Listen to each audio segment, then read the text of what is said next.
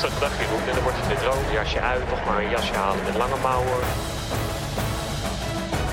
Daar komt Kelderman aan. Ja, Kelderman met Fuglsang. Portugese succesdag na het roze veroveren van Almeida. Hij gaat nu naast Casaveco komen. Het is een sprint van stervende zwanen. Nog 150 meter met een grote mes, hè. Dit is Kop over Kop in de Giro. Met Sander Valentijn, Jan Hermsen, Jeroen van Bellegem en Bobby Traxel. Ja, welkom terug bij een nieuwe aflevering van Kop over Kop. Mijn naam is Sander Valentijn en we zijn er vandaag weer met Jeroen van Bellegem, Jan Hermsen en Bobby Traxel. En we zijn er niet zomaar vandaag, jongens. We zijn er met een heuse live show. Onze allereerste Kop over Kop live show. En ere wie ere toekomt. Jeroen van Bellegem, jij hebt wel voor de perfecte achtergrond gezorgd. Ja, ik dacht voor het eerst live, dat moet meteen toch met de knaller zijn. Dus ik heb maar een mooie locatie gekozen, ja. Ja, je zit daar fantastisch bij. Het is live, jongens, dus we kunnen geen fouten maken. Dus extra opletten vandaag. Maar god, wat een wielerdag hebben we achter de rug, Bobby Traxel. Ogen en oren en schermen kwam ik tekort eigenlijk. Ja, inderdaad. Het was een soort Super Sunday. Het zou eigenlijk voor de 25e gepland zijn, maar het was eigenlijk vandaag. Dus er was alleen maar fietsen vandaag. Ja, gelukkig zijn we met 4 man sterk, Jan Hermsen. We hebben veel kunnen zien. Je hebt ook heel veel moeten becommentariëren vandaag. Ik kwam echt schermen tekort vandaag ook. Behalve kijken, becommentariëren en dan nog meekijken en dan nog opschrijven en tijdcodes bijhouden. Het was een prachtige dag. Een heerlijke dag, een heerlijke wielerdag. En we hebben een heerlijke show. Een bomvolle show, kan ik wel zeggen. Wat gaan we allemaal wel niet doen vandaag? We gaan etappe 9 uit de Giro nabespreken. Inclusief natuurlijk verhalen van Pieter Serie en Etienne van Empel. We hebben onze tussensprint waarin we terugkijken naar Gent-Wevelgem en Parijs-Tours. En we ook even kort de Super Prestige in Gieten. En natuurlijk de uitslag van de prijsvraag die we hadden. Daarna kijken we vooruit naar dinsdag, etappe 10. En heel kort ook even naar week 2 in wat breder perspectief. Dus ik zeg, laten we aan de slag gaan. Castroviejo probeert hem op te vangen. Guerreiro die wacht geduldig zijn kans af. Strijd om de ritzege. Wordt het de tweede Portugese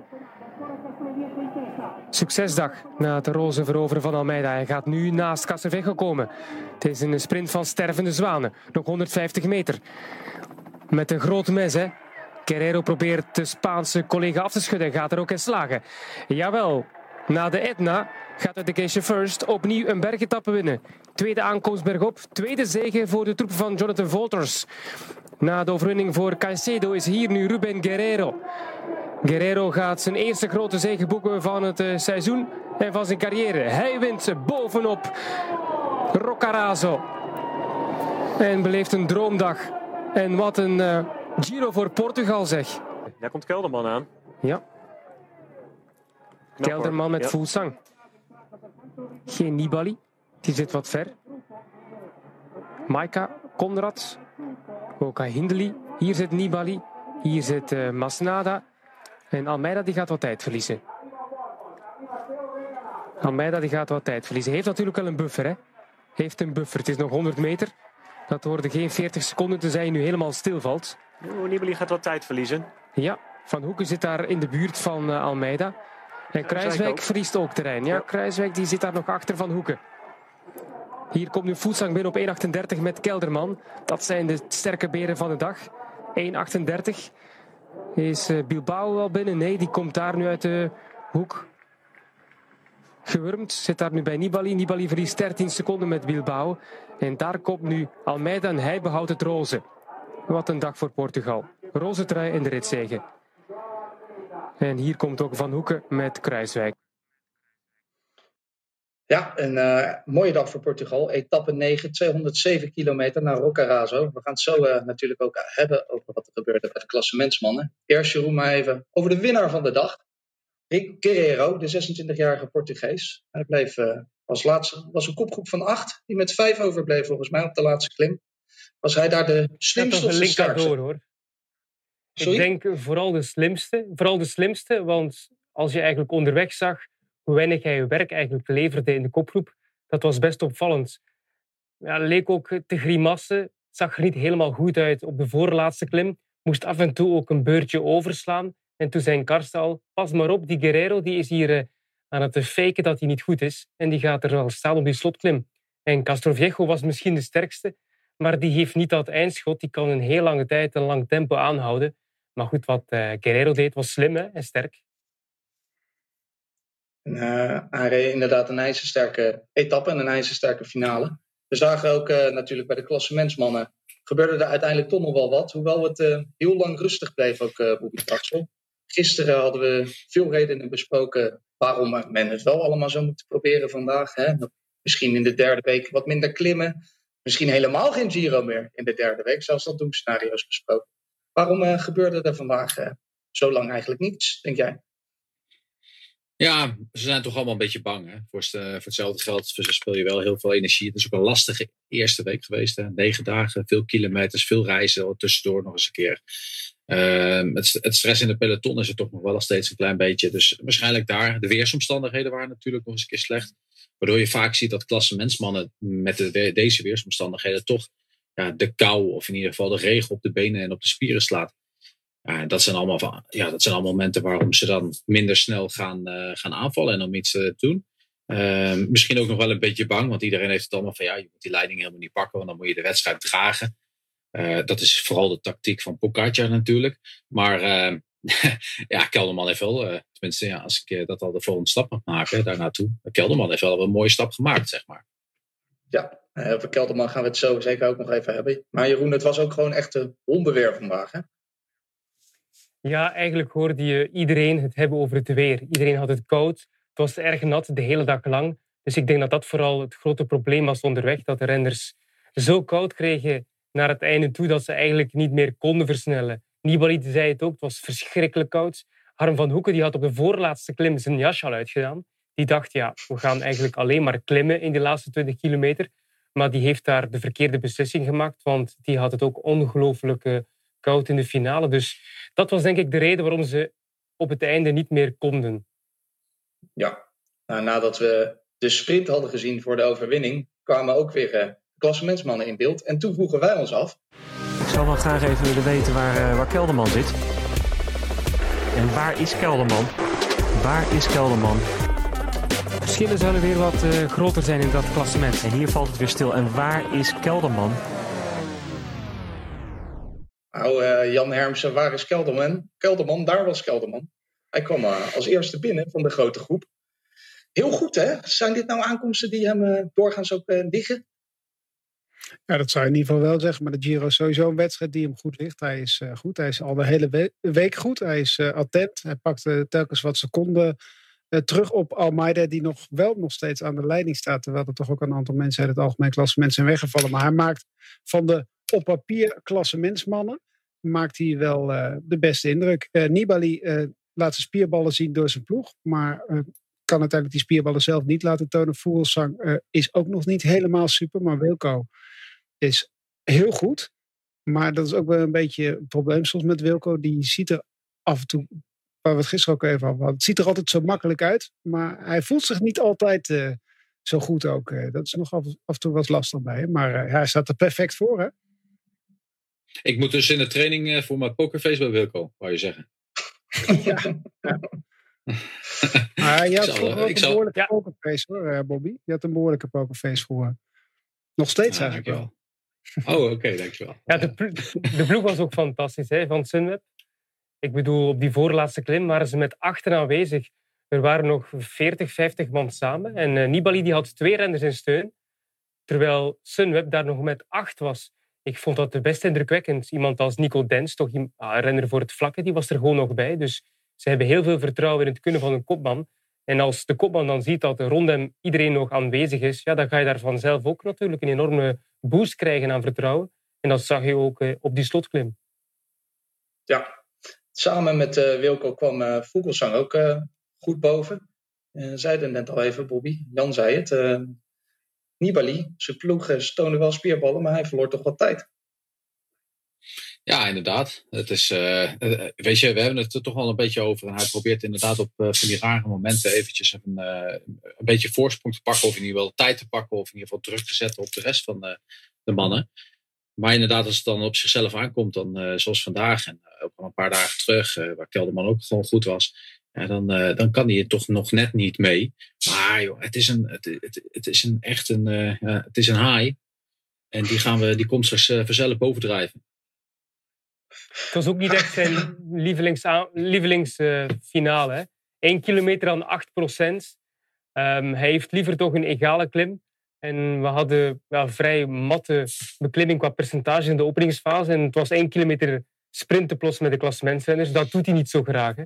Dus ik denk dat dat ook de reden is dat hij er op het einde wat doorzakte.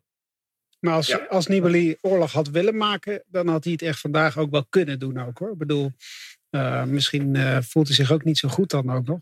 Maar die ploeg, volgens mij zat hij al in een van de eerste ontsnappingen, heeft hij toch al geprobeerd. Dan zat hij toch al erbij. Dus hij is misschien ook gewoon, misschien is hij gewoon net niet goed genoeg. En er komt straks nog een tijdrit aan. Dan gaat hij echt een hoop tijd verliezen, denk ik ook, Nibali. Dus het wordt echt nog een zware kluif voor hem om te winnen. Maar Jeroen, als dit een klim is die hij niet graag doet, wat gaat hij dan in de laatste week doen, joh?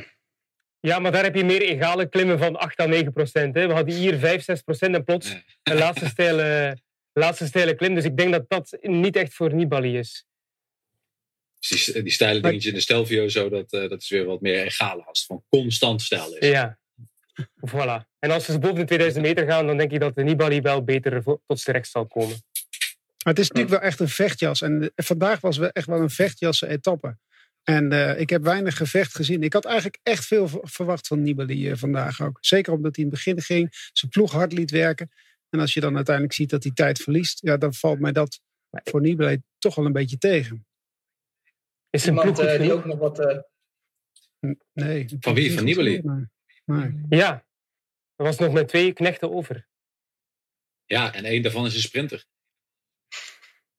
Ciccone ziek. Wening naar huis. Brambilla gevallen. Kopman ook niet in supervorm. Tja, nou, je hebt geen ploeg meer nodig tegenwoordig. Kijk maar naar Pogacar. In ieder geval iemand die ook nog wat tijd verloor was onze eigen Wilco. Onze eigen Steven Kruijswijk natuurlijk. Maar Jan, dit is ook voor hem niet echt een aankomst die hem ligt. Hè. Voor ons niet te veel zorgen om te maken. En had nog wel 2 ploegmaats bij zich. Dus dat gaf dan wel vertrouwen. Ja, maar het is natuurlijk ook wel zo dat als je in deze fase van de Giro zit en je hebt aankomsten die je niet liggen. Als je gewoon goed bent, ligt die aankomst natuurlijk wel gewoon ook. Dit was gewoon gewoon echt een hele lastige rit ook. En er zitten een aantal mensen gewoon wel goed bij. Dit was vandaag de unieke mogelijkheid om te kijken wat de rekbaarheid van Almeida was. En ik heb het eerder al gezet. Er komt straks nog een tijdrit aan. Hè? En het kan ook maar zo zijn dat er een paar etappes geschrapt gaan worden. En ga die Portugees dan nog maar eens uit het roze krijgen. Vandaag was daar de dag voor. Denk ik toch. En dan krijgt toch iedereen een beetje de bibberitis ook. Van misschien zijn we niet zo goed. Ik durf het risico niet te nemen. De open koers die de Giro altijd is. Waarin doldwaze aanvallen te zien zijn. Die hebben we vandaag niet gekregen. Wat we misschien wel gehoopt hadden eigenlijk ook. Zeker met wat we allemaal nog gaan krijgen.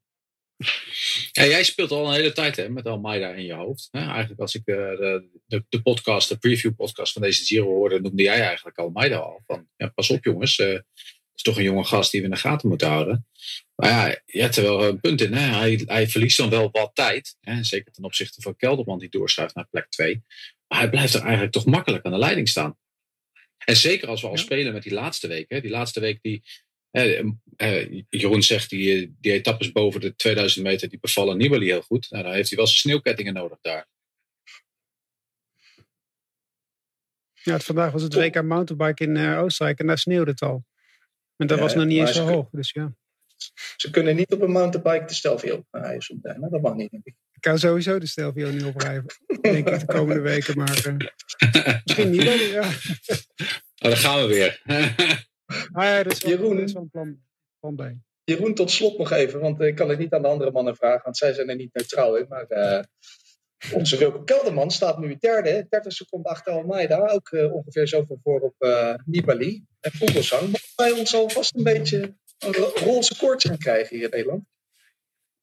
Dat mag zeker, hè, want jullie hebben 2 kandidaten om eventueel voor het podium te gaan met Kelderman en Kruijswijk. Dus dat kan ik zeker begrijpen. Maar ja, goed, we hebben eigenlijk nog geen echt clash gezien tussen de klassementsrenners. Ik vond die op de Etna duidelijker. Zeker duidelijker dan vandaag. Want daar zag je op lange termijn dat Fuglsang, Kelderman en een Nibali, dat die vrij gelijkaardig waren qua kwaliteit. En ook Kruijswijk bergop. Maar na de eerste week mag je nog geen conclusies trekken over deze Giro. Ook niet over de Giro-kansen. Ik denk dat Fuglsang, Kelderman, Kruijswijk, Nibali nog allemaal een grote kans hebben op de eindzege. En ik zou niet zeggen dat de Kelderman nu de favoriet is. Nee. Want goed, hij kan daar soms niet altijd mee goed omgaan met die druk. Dus laten we dat vooral een beetje afhouden op dit moment. Maar Kelderman heeft nog nooit in een soort gelijke situatie gestaan. Hij heeft wel druk natuurlijk. Maar de druk om op het podium te rijden. Maar als hij straks het roze aan heeft. Dat is natuurlijk een situatie die Kelderman nog nooit heeft meegemaakt. Misschien geeft het hem wel vleugels. Hè? Dat kan ook zomaar wel. Dat het een soort... Ja, wat we bij Kruijswijk ook zagen. Dat je ook een soort agressieve manier van koers krijgt. Dat het juist het extra stapje kan zijn voor Kelderman. We gaan het allemaal in de gaten houden. Mooi zijn, toch? En hij rijdt een goede tijdrit. Hè? Beter dan Nibali en Fuglsang bijvoorbeeld. Dus hij kan echt gewoon... Durf je dat nu al te zeggen? Ja. Dat weet ik niet hoor. Of Kelderman zo zeker beter gaat tijdrijden dan Nibali en Fuglsang. Nou, die durf ik wel op te schrijven. En Almeida ook. Oké. Ja, Almeida die gaat beter zijn in tijdrit. Ja. De eerste tijdrit was hij natuurlijk al beter dan die mannen. Was hij al de beste van het klassement. 1 seconde. 1 seconde beter dan Nibali. Ja, op Fuglsang was er wel wat meer hoor. Ja. We gaan het volgende week zaterdag zien, jongens, in de tijdrit. Ik heb in ieder geval al een voorspelling van Jan Hermsen die ik kan opschrijven. Dat de Kelderman een betere tijdrit gaat rijden dan de rest. Ook in onze live show. Dat is geen voorspelling, dat is een constatering. Je gaat er toch op afgerekend worden als het niet zo is. Oké, heel goed. Ook in onze live show hebben we fragmenten rechtstreeks uit de Giro. Laten we eerst luisteren naar wat Pieter Serie van de Koning Quickstep ons te vertellen heeft. Dat is rit 9 vandaag. Traditiegetrouw, de dag voor de rustdag wordt er altijd hard gekoerst. En vandaag was dat niet anders. De eerste 60 kilometer waren vrij vlak.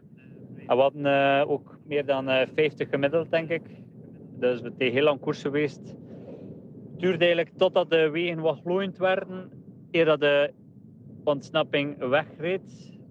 De beste vandaag stond op ongeveer 6 minuten 40 klassement. Dus we hebben dan, vanaf dan hebben we gecontroleerd. We hadden alles, de koers onder controle. Tot op 50 kilometer van de meet, dan begon het wat te regenen. Almeida heeft een klein beetje koud gekregen op het einde. En misschien daardoor zijn we enkele seconden verloren. Maar we zijn maar 17 seconden verloren in het klassement. Dus op Kelderman. Maar eigenlijk hebben we nog alles onder controle. We hebben de roze trui. Vanmorgen de rustdag. Wat dat super is, want het was een super gevaarlijke rit opnieuw voor ons. Maar we hebben hem kunnen behouden. Dus opnieuw mission accomplished. Op naar morgen. De rustdag. En ik denk trouwens dat die rustdag meer dan wel gekomen is voor Hans het peloton. Het was ook heel koud als we aankwamen. Ik stond te rillen onder de douche. Dus iedereen tevreden, denk ik. Ja, Pieter gaat in ieder geval heel tevreden de rustdag in. Natuurlijk met de roze trui in de ploeg. Kijken hoe Etienne van Empel de rustdag in gaat. Ja, weer een lange lastige dag vandaag. En na gisteren konden we dus zeker niet maken om weer niemand mee te hebben. Zeker omdat er ook vandaag weer een kans was voor de vluchters. Het enige probleem wel was dat de finale zo lastig was dat eigenlijk de enige die echt kans zou hebben op de etappe zeggen Visconti zou zijn. Dus ons plan was om te zorgen dat hij mee zat vandaag. En uiteindelijk is dat ook gelukt. En voelde ik mezelf verder wel oké. Dus heb ik een beetje de koers kunnen volgen via onze oortjes. Met Shinto achter de kopgroep was dat nog best wel vermakelijk. Want zoals je in de derde etappe de Etna al hebt gezien, kan die nog best wel een opvliegend karakter hebben. Dus ja, heel de dag eigenlijk het geschreeuw van Shinto achter de kopgroep gehoord. En het ging eigenlijk ook best wel goed. Zeker op de eerste 2 klimmen pakte Giovanni nog te volle met punten. En leek hij op weg te gaan naar de bergtrui. En toen opeens zakte hij er toch wel doorheen. Ik denk dat zeker het begin duurde super lang voor de vlucht weg was. En hij was super gemotiveerd om mee te zitten. Dus ik denk dat hij het al 50 keer geprobeerd heeft. En dat heeft hem misschien in de finale wel een beetje de kop gekost. En dan tot overmaat van ramp pak weer ook nog de laatste 2 bergen de punten weg. Waardoor we nu eigenlijk ook de blauwe trui missen.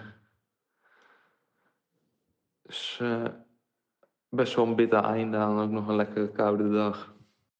Nou, dat klonk iets minder positief in ieder geval bij Etienne. Hopelijk dat hij goed door de rustdag heen komt, jongens. Ik ga de kans niet aan me voorbij laten gaan om ook in de live show jullie nog even op jullie voorspellingen te wijzen. Ik moet wel zeggen, Jeroen en Jan en Bobby, jullie zaten er toch wel redelijk nog. We hadden wel een beetje de klok horen luiden, maar niet precies waar de klepel hangt. Volgens mij, maar het was nog niet eens zo ver. Maar niemand, geen puntjes. Ik heb niks hoeven uitzoeken ook vandaag op deze zondag. Een lekkere rustige dag. Gelukkig maar doe jij je huiswerk altijd nadat de punten zijn gehaald of voordat de punten zijn gehaald? Nee, meestal doe ik mijn huiswerk terwijl het bezig is. Maar nu zag ik wel aankomen. Wist je eigenlijk al, ja. Maar wat had je dan voor lekkers eigenlijk in petto? Ja, deze keer dus niks. Ik zag al ruim van tevoren dat ik niet hoefde te gaan zoeken. Nou. Hoezo? Die Kelderman heeft het toch gewoon goed gedaan? En helemaal komt toch op een minuut 38, joh? Ja, maar je moet de winnaar hebben, Bobby. Niet de mensen die het goed doen. Ja, maar dat had gewoon gekund. Ja, wat was het voor lekkers geweest, joh? Je had je weer een beetje erin gestopt of zo. Nee, ik zit toch misschien wel... Ik had Hamilton trouwens, Bobby, dus je had sowieso niet gewonnen. Nee. Toch? Nee, maar ik zweeg gewoon niet. Je terugkomen. Het is beter om te zwijgen. Laten we verder gaan, jongens, want er was nog genoeg anders te bespreken. Gent Wevelgem. Wat kan Sénéchal en wat kan de voormalig wereldkampioen Pedersen, die zo'n hele geweldige wedstrijd al rijdt en veel investeert. Schijndemarrage. Kung wil nog komen met Lampaard en Degenkolb in het wiel. De 2 grote namen die kijken alleen maar naar elkaar nog maar. Met Van der Poel en Van Aert. Die gaan er zeer zeker niet meer bij komen. Bettiol zet aan voor de finale. Bettiol met Sénéchal. Trentin zou normaal gesproken dit groepje moeten kunnen kloppen. Maar daar komt Mats Pedersen. Daar is Mats Pedersen. Pedersen op weg naar de zege. Pedersen wint hem voor Sénéchal. Trentin, Bettiol, Kung, Degenkolb, Lampaard, Van Aert en Mathieu van der Poel. Zo. Ja, Jan Hermsen. Andere Sander Kleikers, die zei het al. Pedersen wint een sprint die Trentin eigenlijk weer had moeten winnen. En het lijkt wel alsof hij, nu die vervloekt is of los is van de vloek van de trui, opeens weer alles begint te winnen. Ja, er waren natuurlijk wel een hele hoop mensen die na afloop van die wereldtitelstrijd zeiden dat het niet zo'n hele sterke wereldkampioen was. En dat hij een heel moeilijk jaar zou krijgen. Nou ja, goed, hij heeft niet veel wedstrijden gereden, maar hij heeft toch wel zo links en rechts wat etappes gewonnen. Een rit in Polen, pakt Gent-Wevelgem. Dus toch ook wel op indrukwekkende wijze doet hij. Hij rijdt gewoon slim. En hij kan zo volgende week ook zomaar de Ronde van Vlaanderen winnen. Als die andere 2 topfavorieten niet te veel naar elkaar gaan kijken. Want dat wordt natuurlijk nu wel... Een lekker weekje in Vlaanderen. Ik ben al benieuwd naar de koppen en de televisieprogramma's inderdaad. Want het vuurtje wordt opgestookt. En ik kan daar soms heel erg van genieten van zo'n vuurtje. Maar vandaag dacht ik eigenlijk van jongens, kom op. Doe eens even normaal met z'n allen. Vonden jullie dat ook? Wat bedoel je dan eigenlijk precies? Of had er nog wat benzine op gemogen eigenlijk ook. Het vuurtje van Aert van der Poel inderdaad. Van Aert zegt wat en die zegt van ja, hij wil de reet alleen maar om te verliezen. Dat vind ik al helemaal geen Wout van Aert uitspraak. En dan wordt Van der Poel in eerste instantie net nadat hij gefinished is, wordt hij geïnterviewd. Dan heeft hij dat nog niet gehoord. Maar daarna in de studio reageert hij er wel op. En dan er wordt een soort hetze gecreëerd. En dan in het journaal ook een keer nog is een van de mannen van de Sportza zegt ook van het moet niet uit de hand gaan lopen dit. Ja, op het moment dat je het zegt, dat is hetzelfde als dat je zegt, jaren geleden zei een verslaggever bij een omroep waar ik werkte, het is nu nog rustig. in Den Haag. Nou, 5 minuten later gingen alle winkelruiten eraan naar een EK-voetbal waar verloren werd. Het is onbedoeld benzine op het vuur gooien eigenlijk ook. Want dit gaat natuurlijk wel een staartje krijgen morgen in de krant. Dit gaan ze niet samen oplossen. Als ze samen gaan bellen, ze kunnen de beste vrienden zijn. Dit gaan ze niet meer samen oplossen. Dit wordt gewoon een soort vete die natuurlijk ook voor de wielervolgers spannend is. Ja, maar ze zijn nooit de beste. Ja? Ja, zeker doe ik mee. Ja. Maar ze zijn nooit. Nou ja, ik zal het wel even een beetje ontkrachten. Maar kijk, het zijn nooit de beste vrienden geweest. Hè? Dat is het feit. En ze worden altijd tegen elkaar opgezet. Ze komen elkaar 100.000 keer tegen. Vorige winter, of nee, niet afgelopen winter, vooral de winter daarvoor, heeft Mathieu van der Poel Wout van Aert eigenlijk toch wel redelijk verschut gezet. Die kwam nog niet aan zijn enkels, bij wijze van spreken. En vorig jaar maakte Mathieu ook een grotere stap vooruit. Maar ja, hij is nu op dit moment voorbij. Of Mathieu van der Poel is nou voorbijgestoken door Wout van Aert. Want de prestaties van Wout van Aert zijn op dit moment gewoon wel beter dan Mathieu. Kijk, en het probleem is dat eigenlijk die jongens, ook al ongemerkt dat ze het willen of niet willen, ze rijden toch tegen elkaar. Wat je bijvoorbeeld Van der Poel was Van der Poel helemaal niet. Van der Poel heeft op het begin eventjes het initiatief genomen, maar daarna heeft het initiatief gelaten en vooral gekeken en gespeeld. Terwijl Mathieu van der Poel een renner is die koerst en die gewoon altijd wil koersen. Dus hij was ook gewoon in zijn hoofd al wel bezig, een beetje met Wout. En dan op het laatst, ja, weet je, Wout van Aert zegt ook van ja, Mathieu die reed echt om mij te doen verliezen. Ja, Wout van Aert liet het gat vallen toen die eerste 3 renners wegreden. Hij zat in het wiel en hij dacht van ja, ik heb nu 10 keer het gat dichtgereden. Ja, als je dat doet, dan kun je je ook voorstellen dat iedereen op je wiel gaat rijden. Het is niet per se om elkaar in de wielen te rijden. Alleen wij vinden het gewoon zo mooi met elkaar. Van ja, het duel Wout van Aert en Mathieu van der Poel. Alleen het enige wanneer wij het mooi vinden is dat die mannen tegen elkaar strijden en dat er 1 van die 2 wint. Dan vinden wij het mooi. Maar om nou 8 en 9 te worden, daar vinden wij natuurlijk zelf ook helemaal niks aan. Ja, maar het doet ook een beetje afbreuk aan de winnaar uiteindelijk. Hè? En een mooie top 3, Sénéchal die tweede wordt. Ja, ik dacht op een gegeven moment, oh shit, ja, Sénéchal is tweede geworden. Dat gaat eigenlijk alleen maar om die 2 eigenlijk ook. En dat is jammer, want straks heb je misschien die jongens worden 7e en 6e in de Ronde van Vlaanderen. En dan zit iedereen, dan loopt die winnaar misschien anoniem de finishstraat uit.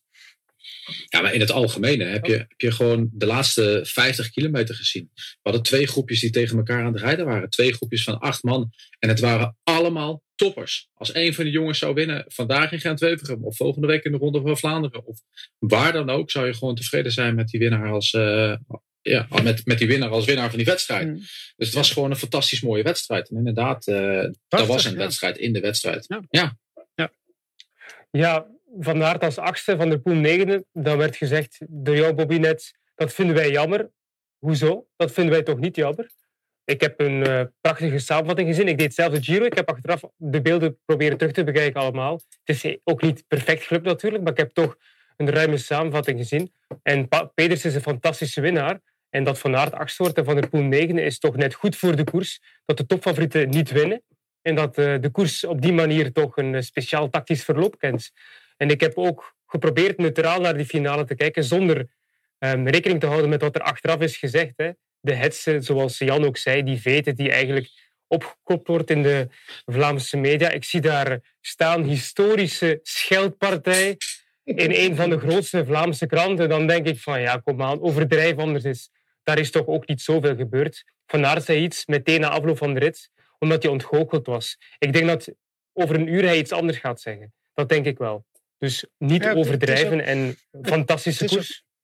Het is ook niet des Van Aerts om dit soort dingen te zeggen eigenlijk. Ja, reed alleen. Ik heb al ook de uitspraak. Ik heb al zoveel gewonnen. Ja, ik hoef niet overal achteraan te rijden. Dat zijn helemaal geen uitspraken die Wout van Aert in de Tour heeft hij geen enkele keer zo'n uitspraak gedaan. Ik snap ook niet waar het vandaan komt, maar misschien hij won altijd. Ook een beetje.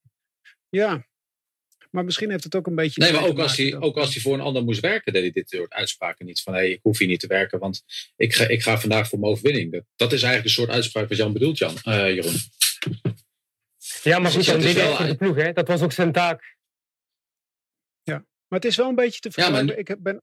Ik ben ooit een keer, vorig jaar bij de Tour. Dat was de eerste Tour van Aert. En toen Toen ging ik naar die presentatie van Jumbo toe. En toen had ik natuurlijk, dan wil je Van Aert interviewen, want die was toen nog niet eens een grote man. En toen dacht ik eigenlijk van, Wout van Aert, dat is toch die moeilijke gast die altijd van die vervelende antwoorden geeft. Want dat zijn de interviews die je altijd na het veldrijden zag. Dan zat hij niet. Nee, dat is goed. Maar dan zat hij niet op de. Dan zat hij buiten de tent, zat hij op de fiets, zat hij uit de fiets. En dan was dat dan weer een probleem. Er werd altijd werd er iets gezocht, inderdaad. En dan kom je die gast tegen. Super aardig. Mooie antwoorden. Goede teksten, inderdaad. En ik zie hem vandaag en ik denk van, goh, het is weer helemaal terug. Het spelletje wordt weer gespeeld. En hij trapt er, aan alle kanten trapt hij er weer mee in. En dat vind ik wel jammer. Want ik zou dat ook niet overdrijven, jong. Ik zou dat niet overdrijven. Dat was nu één reactie kort na de etappe waar hij heel graag had gewonnen, Gent-Wevelgem. Om dan meteen conclusies te trekken van hij is terug veranderd. Daar zou ik toch mee wachten. Maar er komt nog wel een weekje aan, hè, waarin de druk natuurlijk vol op Van Aert komt te liggen. Ja. Waar de andere Belgen... Ik denk eerder op Van der Poel. Van Aert heeft grote koersen gewonnen. Van der Poel heeft eigenlijk nog geen grote wedstrijd gewonnen. Hè? Dus... Ja. En sowieso in de week voor de Ronde van Vlaanderen zullen de Vlaamse media de hele week vol staan natuurlijk met verhalen. Alles wordt opgeblazen. Ik wil dit nog toch positief afsluiten, Jeroen. Want het was wel de eerste keer in hoeveel maanden dat er weer echt grote koers op het Vlaams grondgebied gereden werd. Ja, je kunt natuurlijk debatteren over een grote koers, maar voor mij is het de eerste keer sinds het openingsweekend Omloop Nieuwsblad. Hè. De eerste keer dat ik weer een kassei-koers heb gezien in Vlaanderen. Oké, Brabantse Pijl begint ook die trekken te krijgen door dat extra klimmetje. Maar dit was de eerste echte klassieker weer in Vlaanderen sinds de Omloop Nieuwsblad. En ik heb het met een klein oog kunnen volgen tijdens de Giro. En ik moet zeggen, ik ben heel blij dat het terug is. Ja. Maar het gaat al snel weer weg zijn ook. Ja, dat is wel het jammer. Maar het was wel echt genieten. Het was bizar met de groepjes en alles wat we zagen. En wat de koers die we vandaag zagen, met ook inderdaad mensen die zomaar van hun fiets afgeblazen werden. Alles was versnipperd, groepjes die terugkwamen. Echt het belooft heel veel voor volgende week. De Ronde van Vlaanderen.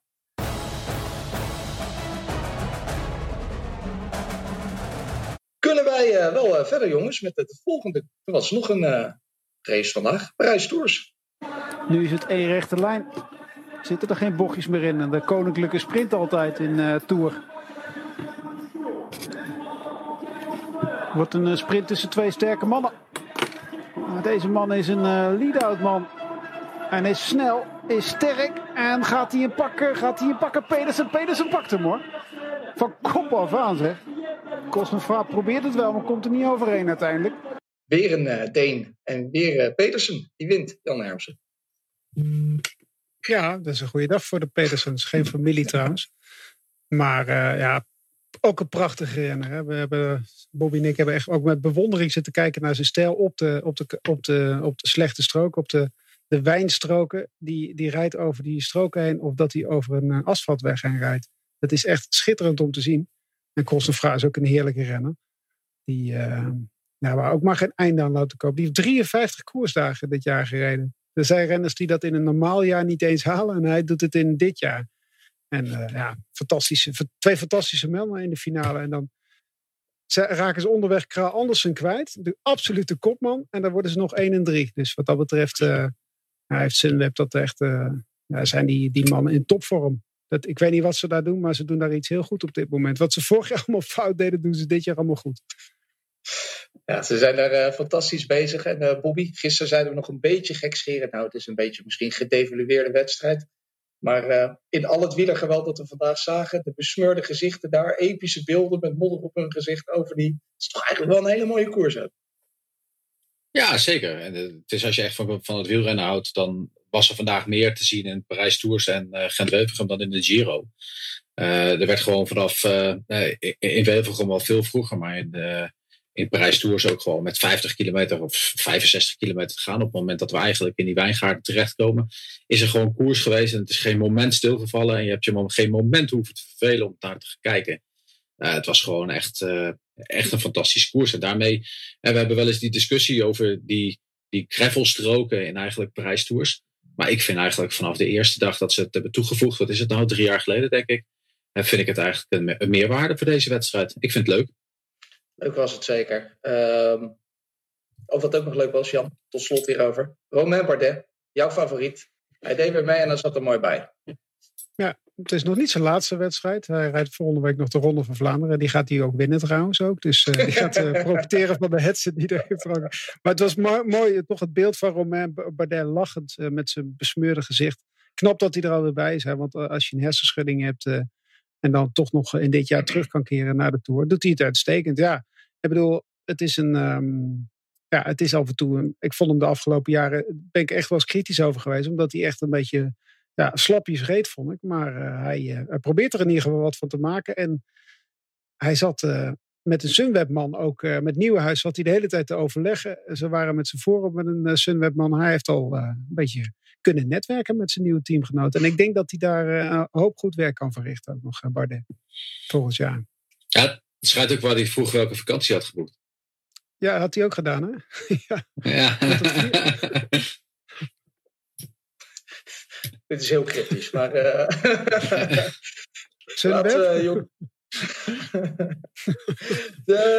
Tot slot nog even. De superprestige gieten werd ook vandaag gereden. Toon Aerts won daar bij de mannen. En Alvarado, die ging door bij de dames. Wat ze eigenlijk de hele tijd al aan het doen is. Winnen. Ondanks dat ze een hele tijd niet op de fiets heeft gezeten. Die heeft gisteren gewoon het WK Gisteren was het derde op het WK. Motorbike. Gaan we geen Tevelgem voor de vrouw vergeten? Want we kunnen wel over de crossen praten bij de vrouwen. Maar geen Tevelgem bij de vrouwen laten we nu even aan de kant, omdat Nederland dus niet heeft gewonnen. Dat vind ik onrespectvol. Oké, nou Jeroen van Bellegem, vertel jij dan maar even wat daar gebeurd is. Volgens mij was het Belgisch ondoor. 1-2 voor België. 1-2 voor België in Gent-Wevelgem. Julien Doren klopt Lotte Kopecky. Eindelijk mogen de Belgische vrouwen juichen. En dan ga je ze nog negeren ook. Dat vind ik niet mooi van je, Sander Valentijn. Sorry, ik wou er proberen snel overheen te praten. En door te gaan naar de prijsvraag. Maar je hebt me te pakken, helaas. Ook geen winnaar, althans geen Nederlandse winnaar bij de prijsvraag vandaag. De vraag was, wie is de beste Italiaan en op welke plek finish hij? Het was Pozzo Vivo, jongens. De hoogst geclasseerde Italiaan in de 9e etappe. Ondanks de pin in zijn lichaam. Ik heb nog goed lopen kijken of ik er wat kon zien, maar niks gezien. Helaas geen winnaar. Maar volgende week dan gaan we gewoon weer lekker verder met de prijsvraag. Doen we het net iets anders. Dan gaan we op zoek naar de beste Belg. Wat ook leuk is. Bij ons ben jij altijd de beste Belg, Jon. Dankjewel. Kunnen we vooruit gaan kijken. Het is morgen maandag. Morgen is de rustdag. En op dinsdag gaat de Giro verder. Met 177 kilometer lange etappe naar Tortoretto, denk ik. Zoiets. Laat ik het goedkeuren. Ongeveer, ja. Tortoretto. Voor deze keer. Tortoretto. Wat kunnen we verwachten op dinsdag, Jeroen? Het is alweer een etappe langs de Adriatische kust. Het is precies de ronde van de Adriatische Zee aan het worden, deze Giro. Maar het zal nog even zo blijven. Maar ja, het is een hele leuke rit. Het is La Tappa dei Muri. Dat heb je ook trouwens in de Treno Adriatico de afgelopen jaren. Wel, dat is nu ook zo in de Giro. In de laatste 65 kilometer moeten ze 5 korte, steile muren afwerken, waarvan eigenlijk 2 dezelfde zijn. Dus ze doen een lokale lus van zo'n 40 kilometer. Maar de laatste muur, de top is op 11 kilometer van de streep. Vervolgens afdalen en vlak. Dus ja, het is eigenlijk weer de vraag of ze bij de sprintersploegen, dan heb ik het over Demar Matthews of Sagan Matthews, of ze daar onderweg gaan werken om dan geklopt te worden door Demar in de finale. Dus ik zou zeggen, jongens van Bora Hansgrohe, jongens van Sunweb, misschien niet in de eerste plaats, omdat ze nog Kelderman hebben, ga in de aanval en laat de jongens van Groupama FDJ de achtervolgingswerk doen. Want als in de finale met Demar die laatste 10 kilometer gaan afwerken, dat wordt wat anders. 11 kilometer van de finish, Bobby. De laatste muur. Ik weet niet of de afdaling lastig is, maar is het iets misschien ook voor de klassementsman om toch wat aan te vallen? Of is dat te ver weg van de finish? Nee, het is niet specifiek ver weg, maar het is gewoon niet lastig genoeg om daar een groot verschil te maken. En gewoon even na de rustdag gewoon er weer lekker in komen. Het is echt zo'n ritje waar je er lekker in kan komen. Net van 180 kilometer. Een beetje langs de kust stopen, voordat de zon een beetje schijnt. Het Giro Nova ondertussen nog een ijsje pakken voordat je weer het binnenland in gaat of zo. En dan gewoon lekker gaan koersen. Dus nee, ik verwacht... Ik hoop inderdaad, zoals Jeroen het eigenlijk ook zegt, ik hoop dat de jongens gaan koersen. Ik verwacht dat niet bij Matthews. Omdat Sunweb dat gewoon niet gaat doen. En ik denk zelfs dat Matthews zo meteen in een positie wordt geduwd dat die Kelderman en misschien zelfs Hindley moet gaan helpen om eigenlijk uit de wind te blijven. Maar ik hoop inderdaad dat Sagan bijvoorbeeld echt gaat koersen. Kunnen we ook nog even vooruitkijken naar week 2. In een wat breder perspectief voordat we naar de voorspellingen gaan, hoor. Die krijgen jullie, mogen jullie zo je zegje over doen. De rest van de week, toch? Jeroen. Ja, de rest van de week, Jeroen, is denk ik donderdag is de eerste echt lastige etappe, hè? Nou, dat heb jij gezegd, hè. Ik vind dinsdag ook nog best lastig. Dinsdag vind ik ook nog best lastig, hoor. Die muren in de finale zullen ze toch moeten opletten. Dat zullen ze ook wel voelen. Woensdag is het een sprintersetappe. Dat echt wel, want de vlakke finale. Dan heb je donderdag de rit opgedragen aan Pantani. Cesenatico, dus waar hij geboren is. Dus dat wordt een hele pittige tocht, zoals je net zei. Een loodzwaar middenrif met heel wat heuvels. Dit wordt een vluchtersrit tout court, dat kan niet anders. En dan heb je vrijdag ook weer een pittige rit met 2 van die smerige klimmen in de laatste 40 kilometer op weg naar Monselice. Het is onvoorspelbaar ook, dus ik denk ook weer een rit voor vluchters.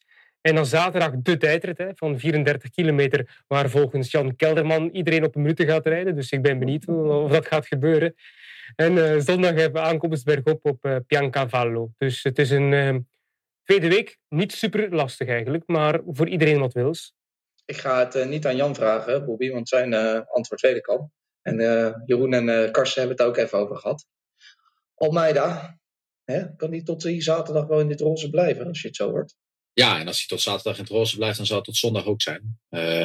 En daarna is het dan afwachten. Het ligt er ook aan hoeveel tijd hij dan nog gaat pakken de komende week.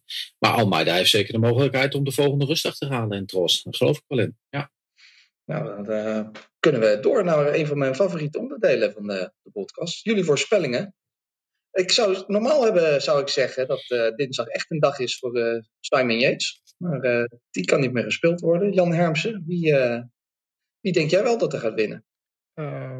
Nou, het wordt sowieso nog spannend wie er natuurlijk allemaal dinsdag aan de start gaat verschijnen. Misschien wel. En als die aan de start verschijnt, dan wint Peter Sagan de rit. En ik hoop dat het komende week wel lekker weer wordt. Ook. Met al die moeries en die vervelende gevaarlijke afdalingen in de Marken. Die smalle straatjes. Dat is nog wel, maar meestal is het daar nog wel redelijk oké weer. Kan nooit zo erg zijn als vandaag. Vandaag was het echt maar ik mag Sagan niet doen, dus... Jawel. Wat is mag iedereen zeggen die wil. En dan mag Bobby Honden weer Traxel, mag als tweede zeggen... Nee, laat het Belgen, want anders krijgen we weer een probleem. Nee, doe maar, Bobby. Bobby, doe maar. Die valse bescheidenheid moeten we echt eens mee ophouden. Ja, ik had ook Sagan gewoon in mijn hoofd. Dan moet ik weer iemand anders gaan zoeken. Weet je, ik hoop eigenlijk dat Gaviria toch een klein beetje de benen gaat krijgen. Ulissi, ik denk dat Gaviria, misschien gaat Gaviria nog wel eens. Ik speel Gaviria. Misschien wordt hij wel gelost op het eerste klimmetje, maar... Lekkere dingen in de markt hebben. Weet al wie nummer 134 gaat eindigen? Peter Serie. Nee, Gaviria. Jeroen? Jij weet het altijd beter. Ja, goed. Ik weet het altijd beter, dat klopt. Wel, op dag 1 heb ik eigenlijk de Giro goed gestart met een juiste gok. Ik dacht, ik ben vertrokken met Ulissi. En toen ging het eigenlijk van kwaad naar erger, met vandaag als dieptepunt. Dombrowski, niet gezien, spijtig genoeg. Ik had nogthans perfecte weg geplaveid, een vluchtersgroep. Maar Michael Bjerg die dacht van... ik dacht dat Dombrowski meeging, ik zal het zelf maar doen. Spijtige zaak. Maar ja, weet je, ik denk nog altijd dat er een vluchtersgroep het gaat redden tot het einde morgen. En dat ze met z'n 10 gaan vertrekken. En dat Conti gaat mee zijn met Ulissi. En Conti gaat alles doen voor Diego. En Ulissi gaat zijn tweede pakken morgen. Ja, niet morgen. Overmorgen. Want morgen is dat. Ja. Het heeft veel zin om die Giro verder te zetten. Die Michael Berg trouwens ook echt klasse gereden vandaag ook, hè? Ik dacht dat die jongen alleen maar kon uitrijden, maar ik had er ook wel een aardig stukje klimmen ook nog. Hoe makkelijk die er naartoe rijdt. Ja, hij dacht van kan ik ook. Ja, nou, dat is wel fijn om te weten ook, dat het als tijdrijder ook kan. Maar het is ook een prachtige coureur natuurlijk. Het wordt een druk volgend jaar met al die jonge talenten. Ja, talent genoeg in het wielrennen. Ja, het is ook bijna tijd om het weer af te sluiten, jongens. Morgen is een rustdag. Jeroen, ga jij uitgebreid genieten van je rustdag, denk ik. Beetje bij eten, beetje bij sporten. Ja, vooral sporten. Hè. Ik ga morgenochtend zwemmen. En de namiddag ga ik toch een goede 100 kilometer gaan fietsen. Het is nodig, want mijn benen voelen heel slecht aan. Ja, en je hebt alleen maar worteltaart gegeten, tompoezen, roze koeken. Donuts. Dus... Vandaag ook nog een vieze brei met framboos. Nee. Ik heb dat gezien, ik weet niet wat jullie allemaal gegeten hebben. Gisteravond, dat is niet normaal. Het was echt een grote kleurstoffenbende daar. Ik denk dat je wel 5 kilo aangekomen bent die week. Toch? Of was jij niet allemaal... Is het tegen mij? Ja, nee, niet. Jij was in Hilversum, toch? Amai. Ja, ik was in Hilversum, ja. Het komt niet goed, Sander. Het is tijd dat de Giro erop zit. Ja. Ik ben blij dat je ook een gastronomische reis hebt altijd tijdens de Giro. En dan Nederlandse specialiteiten. Ik moet ook wel zeggen, ik zag je vorige week, toen stond je zo scherp. Er kan best een kilootje bij. Dat is niet zo erg. Ja, ik zal morgen weer eraf fietsen. Ja, voilà. Heel goed. Jongens, jullie ook een fijne rustdag morgen. Bobby, Jan. En dinsdag zijn we er dan weer vanaf 1:55 op Eurosport 1 en Eurosport.nl. Daar gaat de Giro gewoon verder. Voor de rest, allemaal bedankt voor het luisteren en voor het kijken voor de mensen die de liveshow gekeken heeft. Morgen is kop over kop ook een lekker rustdagje. Dus wij zijn er dinsdag weer. Tot dinsdag. Wat ga je doen, Sander? Wat ik ga doen met mijn rustdag? Ook gewoon weer normaal werken, denk ik. En ik ga misschien ook even fietsen aan het einde van de dag. Ja, tuurlijk. Nu heb ik een kleine voorsprong op jou. Die moet je vasthouden. Misschien moet hij elkaar tegemoet fietsen. Misschien wel. Ja, kunnen we jullie ook mee, Bobby en Jan? Oké. Kunnen jullie niet in midden pakken van onze 4 locaties? Utrecht. Ja, nee, dat zou best kunnen. Nee, maar even één ding. Maar ik kan nog net met jullie samenkomen. Vanaf morgen mag dat misschien helemaal niet meer. Maar nog even één ding zijn we eigenlijk vergeten te bespreken. De tranen van Mark Cavendish. Dat is de hoofd schuld. Ja. Bobby Trax, ik had eigenlijk al lang afgesloten. Maar als je er nog wat over kwijt wil, mag je het nu nog snel zeggen. Nou ja, ik vond het eigenlijk wel mooi. Mark Cavendish die in Gent-Wevelgem dus ook op finish komt. Hè? Dus de grootste sprinter die we eigenlijk op dit moment nog in het peloton hebben qua resultaten in zijn carrière. Die komt over de finish en die komt bij een interview gewoon, komt in de tranen eigenlijk naar buiten. Van dit kan dus mijn laatste wedstrijd in mijn carrière zijn. Dat we eigenlijk zo'n man zo afvloeien. Eigenlijk toch, en met vloeien niet alleen zijn tranen, maar gewoon ook echt. Het is toch eigenlijk wel een bizarre situatie hoe dat is gegaan. Maar ja. Sorry dat ik het einde van jou weer verstoor, Sander. Je mag hem ook zelf afsluiten als je wil. Het werkt heel makkelijk. Je zegt gewoon hoe laat we er dinsdag weer zijn en dan. Nee, daar ook echt nee. Dan snappen de Vlaamse kijkers je niet. Nee, dat kan ik wel. Salut!